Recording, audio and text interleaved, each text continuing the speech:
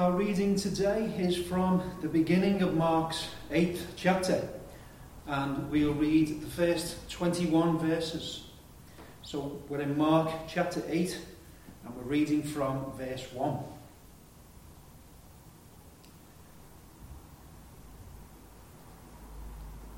In those days, the multitude being very great, and having nothing to eat, Jesus called his disciples unto him, and saith unto them, I have compassion on the multitude, because they have now been with me 3 days, and have nothing to eat. And if I send them away fasting to their own houses, they will faint by the way, for divers of them came from far. And his disciples answered him, From whence can a man satisfy these men with bread here in the wilderness? And he asked them, How many loaves have ye? And they said, 7. And he commanded the people to sit down on the ground, and he took the 7 loaves and gave thanks and brake and gave to his disciples to set before them. And they did set them before the people. And they had a few small fishes, and he blessed and commanded to set them also before them. So they did eat, and were filled. And they took up of the broken meat that was left 7 baskets. And they that had eaten were about 4,000, and he sent them away. And straightway he entered into a ship with his disciples, and came into the parts of Dalmanutha. And the Pharisees came forth and began to question with him, seeking of him a sign from heaven, tempting him.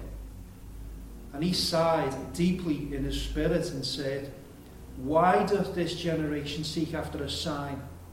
Verily I say unto you, there shall no sign be given unto this generation. And he left them, and entered into the ship again. Entering into the ship again, departed to the other side.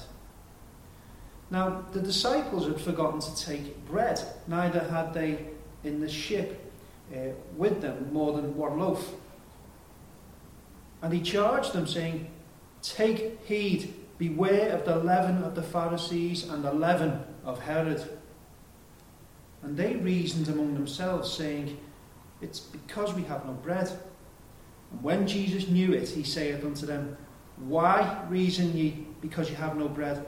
Perceive ye not yet, neither understand? Have ye your heart yet hardened?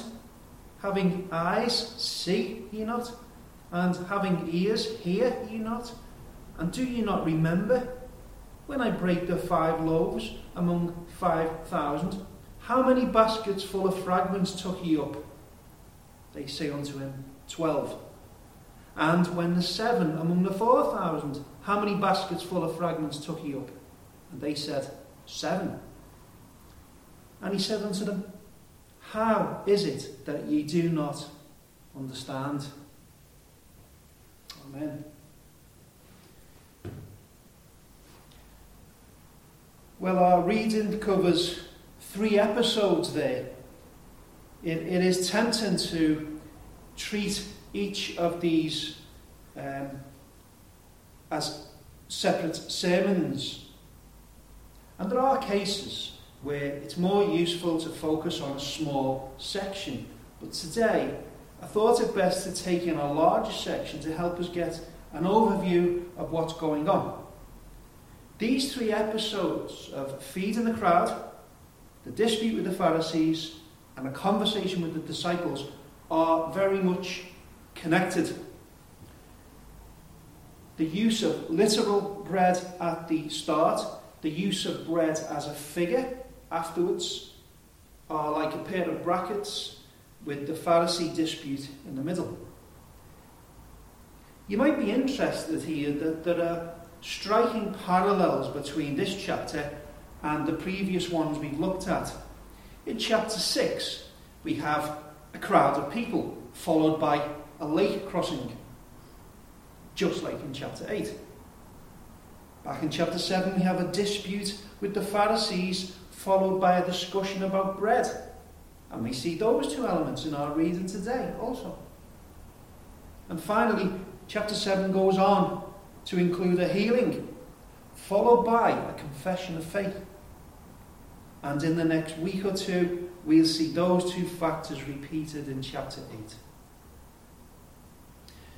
Now, even though we have this parallel structure, there are differences.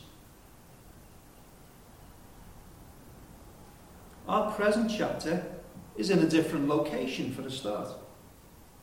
The types of basket used in the two mass feedings were different.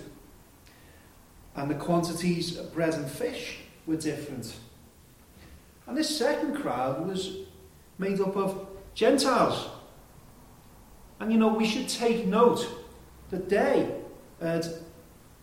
they'd spent a lot longer with Jesus than the crowd we mentioned previously. They'd gone for 3 days. 3 days with little or no food.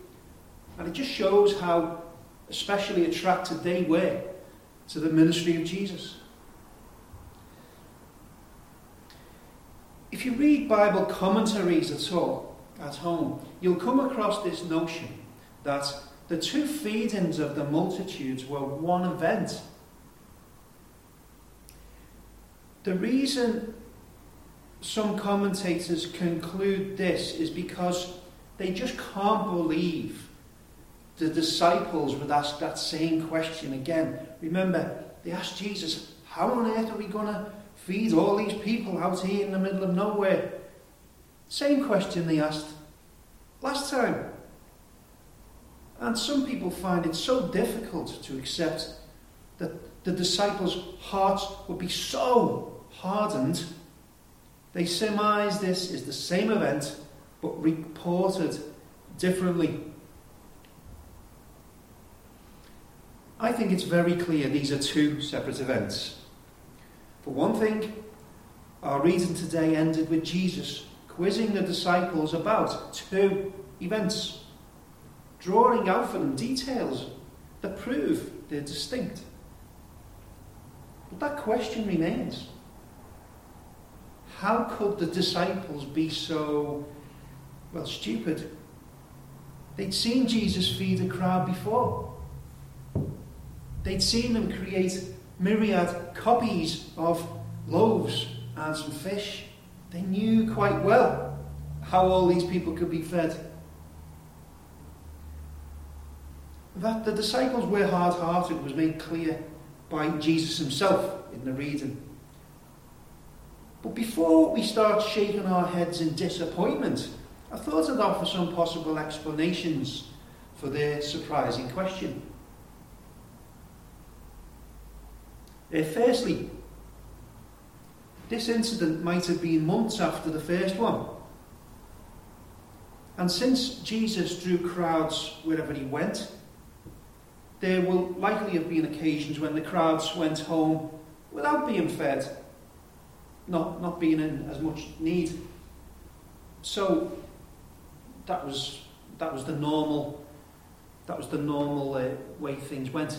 But secondly, the disciples may have questioned whether Jesus could feed a crowd of Gentiles. They didn't yet see clearly Jesus was about to cause an explosion of the gospel, the shockwaves of which would reverberate all around the world.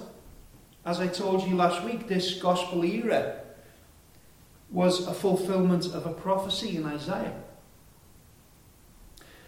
And thirdly, we might propose the disciples were just showing they didn't take Jesus' miracles for granted.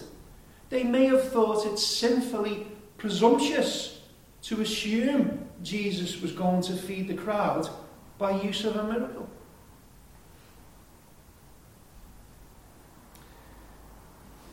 Well, also significant about where we are in this gospel account now is we're roughly at the halfway stage, and we're about to witness a fundamental shift in the direction this gospel takes.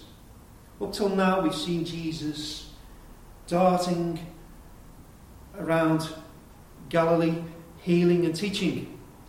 And what we'll see in the weeks before us is Project Jerusalem, the series of events leading to Calvary, and all of it preceded by a clear confession of faith from Peter. What I want us to meditate on today is about bread and more particularly leaven. Now, you may be aware leaven is a raising agent used in baking. Some translations use the word yeast. Well, technically, the leaven in the Bible wasn't yeast, but it's close enough. It's close enough for our purposes to think of it as yeast.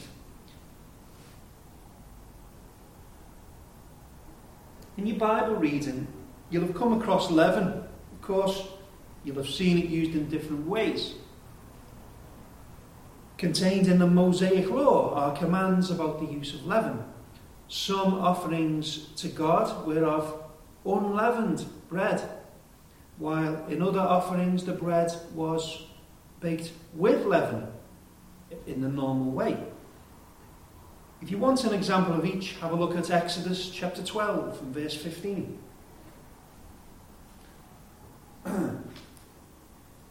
Exodus chapter 12, verse 15. 7 days shall you eat unleavened bread. Even the first day you shall put away leaven out of your houses. For whosoever eateth leavened bread from the first day until the 7th day, that soul shall be cut off from Israel. And then there's another one in Leviticus.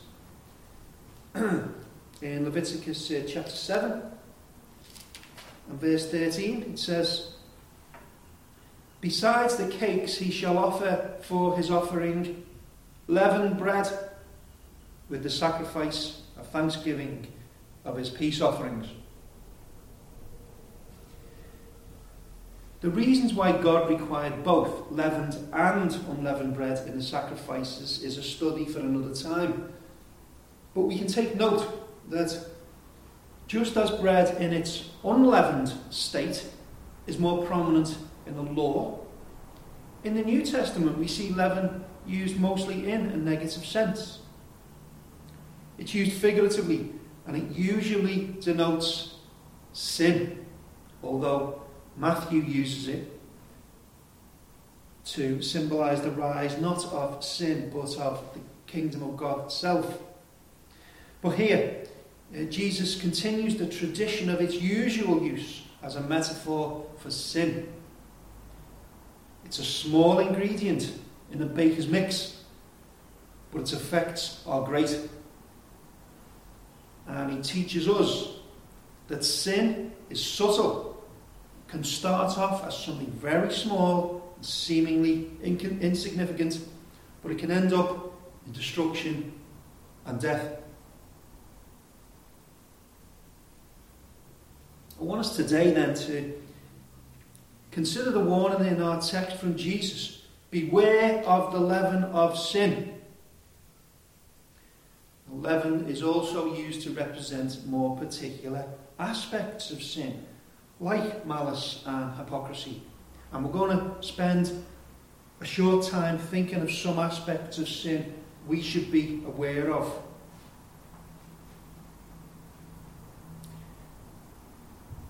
Firstly, beware of the leaven of unbelief.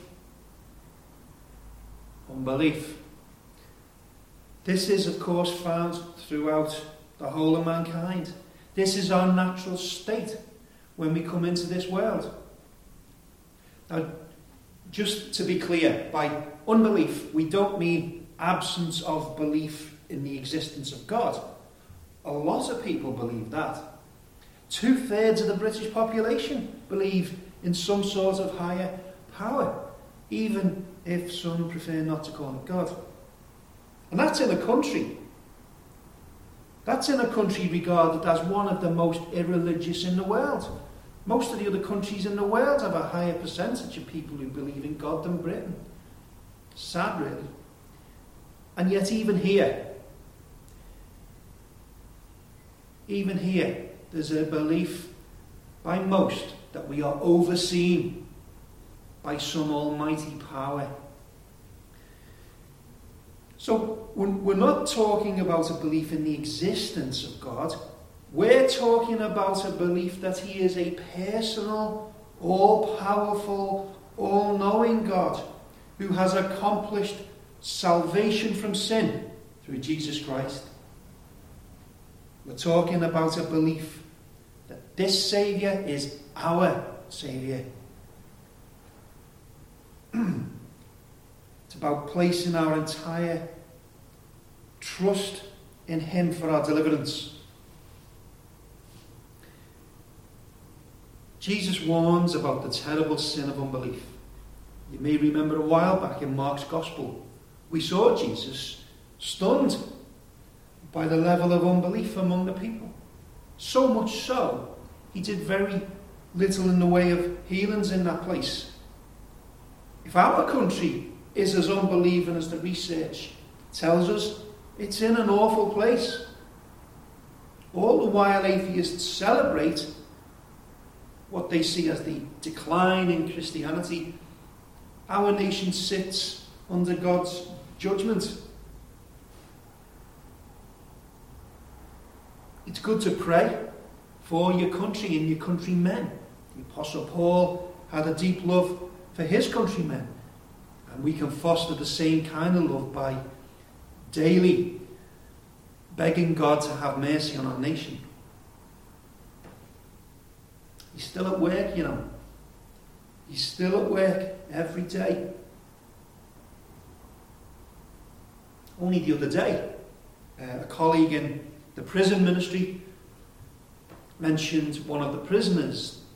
This lad had got hold of a Bible in order to show Christianity was false. Instead, the Word of God persuaded him of his need of a Saviour. He repented and trusted in Jesus Christ, and now he's testifying to other prisoners.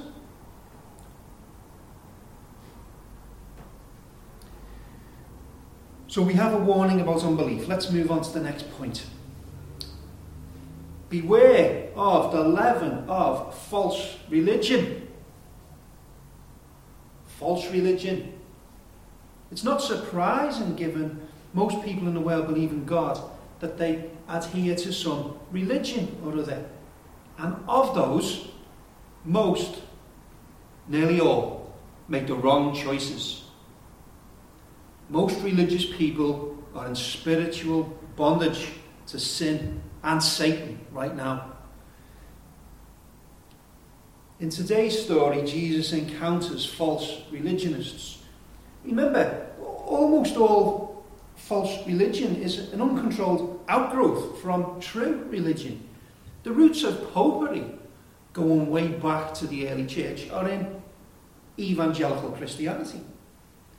Even the pick and mix religion of Islam stole most of its ideology from Christianity and Judaism. At the time of Jesus' advent, the religion of the Jews was a corruption of what was once a God-given, true religion. As we've seen, man-made traditions were introduced that eventually overtook the godly foundations of the Hebrew religion. It became so bad, Jesus warned people, beware of the leaven of the Pharisees, the leaders in the religious establishment at that time. The phrase actually in our passage talks about the leaven of the Pharisees and of Herod here. And in one sense, the leaven can be thought of as the same in both cases. It was indwelling sin that caused the false ideas of both the Pharisees and Herod. One result of the leaven of the Pharisees was the request they made in our passage. They asked Jesus for a sign from heaven. Now, it's interesting to note the Pharisees will have either witnessed genuine miracles performed by Jesus or heard of them from eyewitnesses they counted as reliable.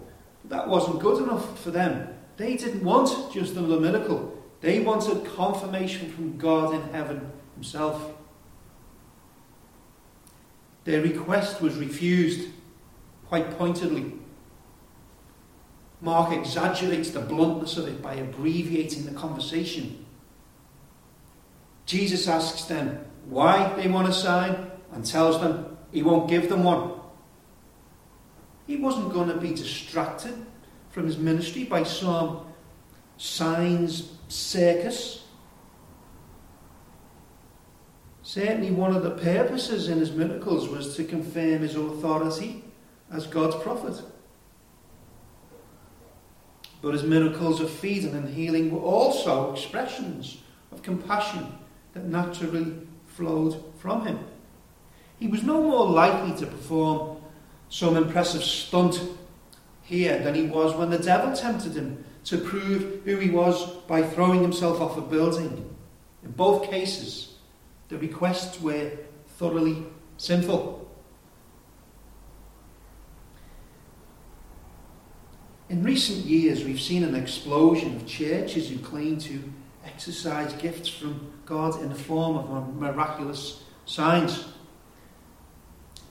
For some of these people, at least, there's a need for signs, and this is sinful. And another change we've seen in Western Christendom over the past century or so is in social work. Not so much today, but we need only go back 100 years or so to see there were people in society who were genuinely in need. And if you go back to Victorian England, it had its fair share of poor people. There was genuine hunger. I don't mean people begging for money because the money they get in welfare benefits are being blown on drugs. There was no state-run welfare system. The church stepped up to the mark. They fed the hungry. They provided shelter for homeless people. They provided support for people who had drink problems and the like. The Liverpool City Mission, to which our own church belongs, has always been very active in providing for the material needs of our communities as well as its spiritual needs. But with the state structures in place today, there's far less need for Christians to engage in these activities. But the people out there believe this is the church's main job. And it's for this reason many churches then feel obliged to engage in social action in order to prove they're genuine.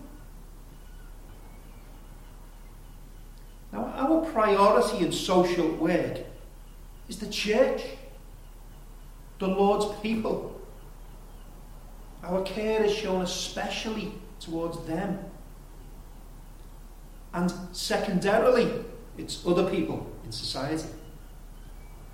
And if no genuine need exists, we don't try to pretend that there is a need just so we can then engage in activities to prove we're real Christians.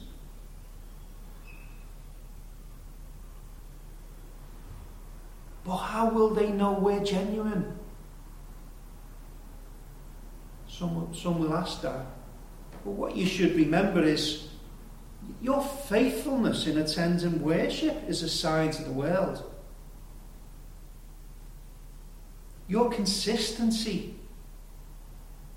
in walking in God's ways is a sign to them. And your genuine love for them when they're in genuine need will also have an impression on them. We don't need to invent anything spectacular to show them we mean business.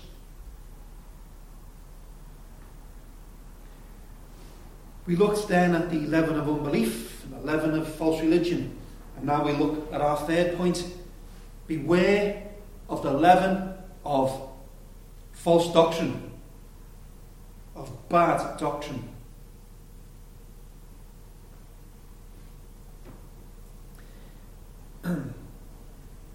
Let's say a man, by the grace of God, has left unbelief behind. Let's say by the guidance of God, he escapes the trap of false religion. let's say God in his mercy leads him to full and free salvation in Jesus Christ,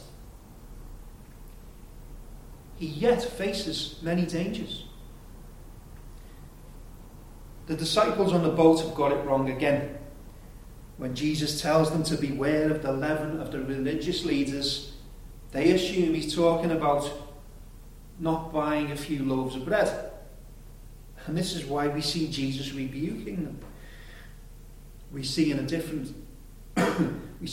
account of this episode, they eventually realise he's talking about false doctrine. Christ's rebuke came in a form of 7 questions. Do you not see? Do you not understand? Is your heart so hardened? And so on. If they were astute enough, they'd perceive Jesus was using a humbling question from God found in Isaiah. If you take a look at Isaiah chapter 40 and verse 21, you read, "Have ye not known? Have ye not heard? Hath it not been told you from the beginning? Have you not understood from the foundations of the earth?"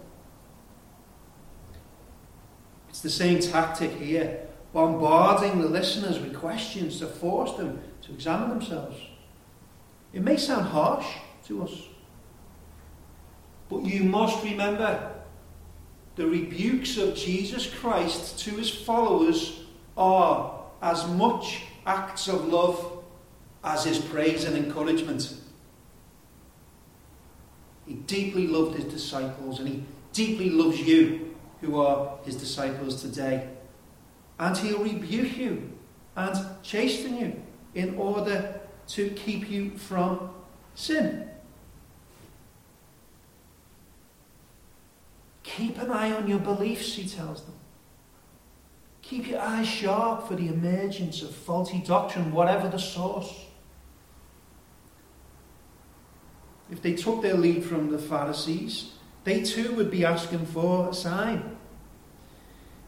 They too would be steeped in unbelief and absolute hardness of heart. Jesus had been teaching them a different way, a spiritual way. But it's as if they hadn't learned anything. It reminds us of their forefathers in the wilderness. They'd received food, manna, from heaven itself, yet they didn't learn to have faith in God as a result. We who believe are faced with the same threat of false doctrine today. It may appear in different forms, it may come from different sources, but it's there. And it can be found in books, in Christian bookshops. It can be found in academic papers coming from theological colleges. And it can come from our pulpits. You need to be careful, brethren, what you read and what you listen to. When you read a Christian book, just take what's good from it, but always be on your guard. No matter who the author is.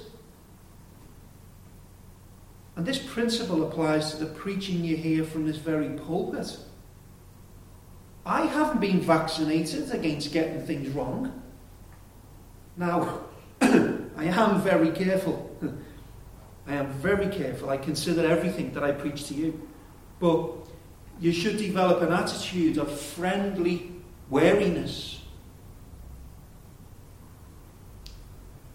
And I'll be glad if you do. Be wary. That's the Berean spirit. The leaven of unbelief, the leaven of false doctrine. Beg your pardon, the leaven of false religion. Then we looked at the leaven of bad doctrine. And as we wage warfare for our captain, we should mark these three as enemies of God and do all we can to put them to death in others as well as ourselves. I'd like to give you some exhortations now as you wage this warfare. I encourage you firstly to lean more on God. He's given you access to the courts of heaven where you can make requests for help. And he's provided an inspired, written word for us to make use of as much as we can. Like this multitude in the scriptures did, you should seek spiritual things before material. And of course, I have to mention the ministry of the word. It was never God's intention to create believers who would live their lives by only reading the Bible for themselves. He raises men up to expound the scriptures, to help you. This is one of the means he's given you as a gift. And Christians should seek out faithful ministry and make full use of it. And if you've found someone who you trust, then pray for him. Pray about your pastor's preparation. Pray about his private devotions. Pray about how he balances these things with his family responsibilities.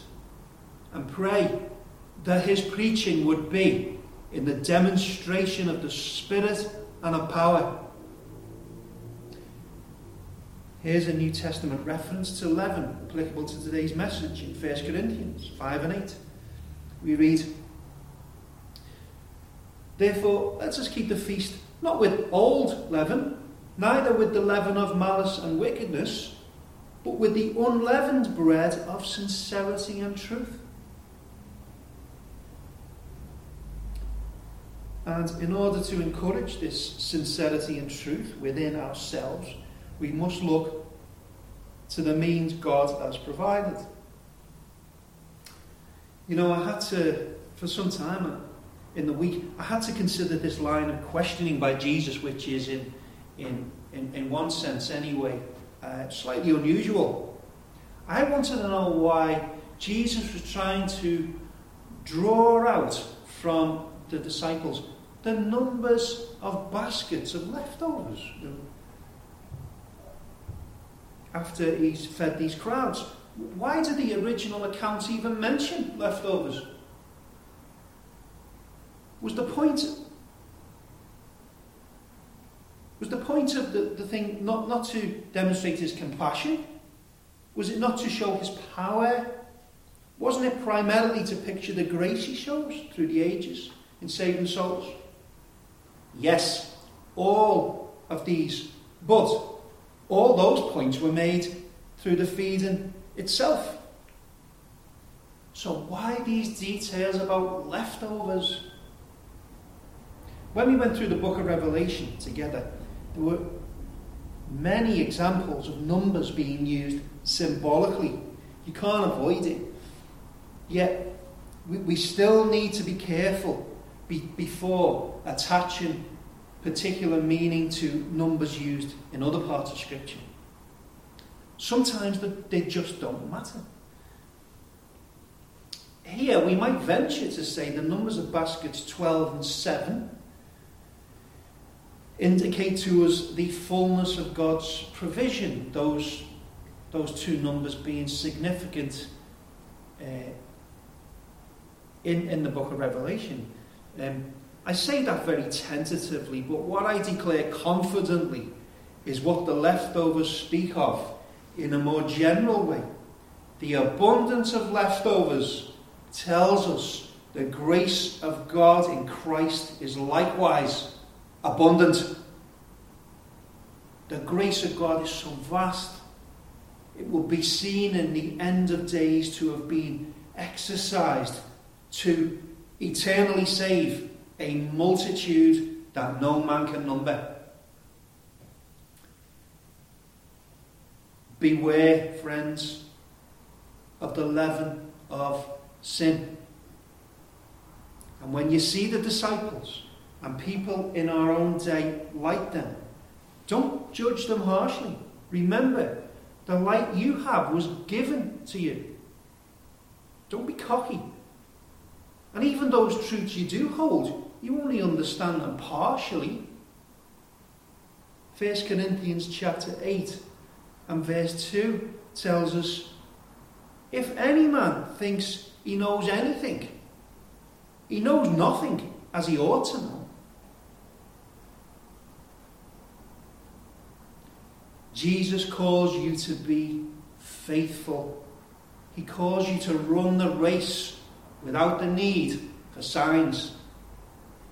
He calls you to watch out for the leaven that can so easily give rise to all manner of sin. And he calls you to be charitable towards those whose understanding is less than yours. Amen.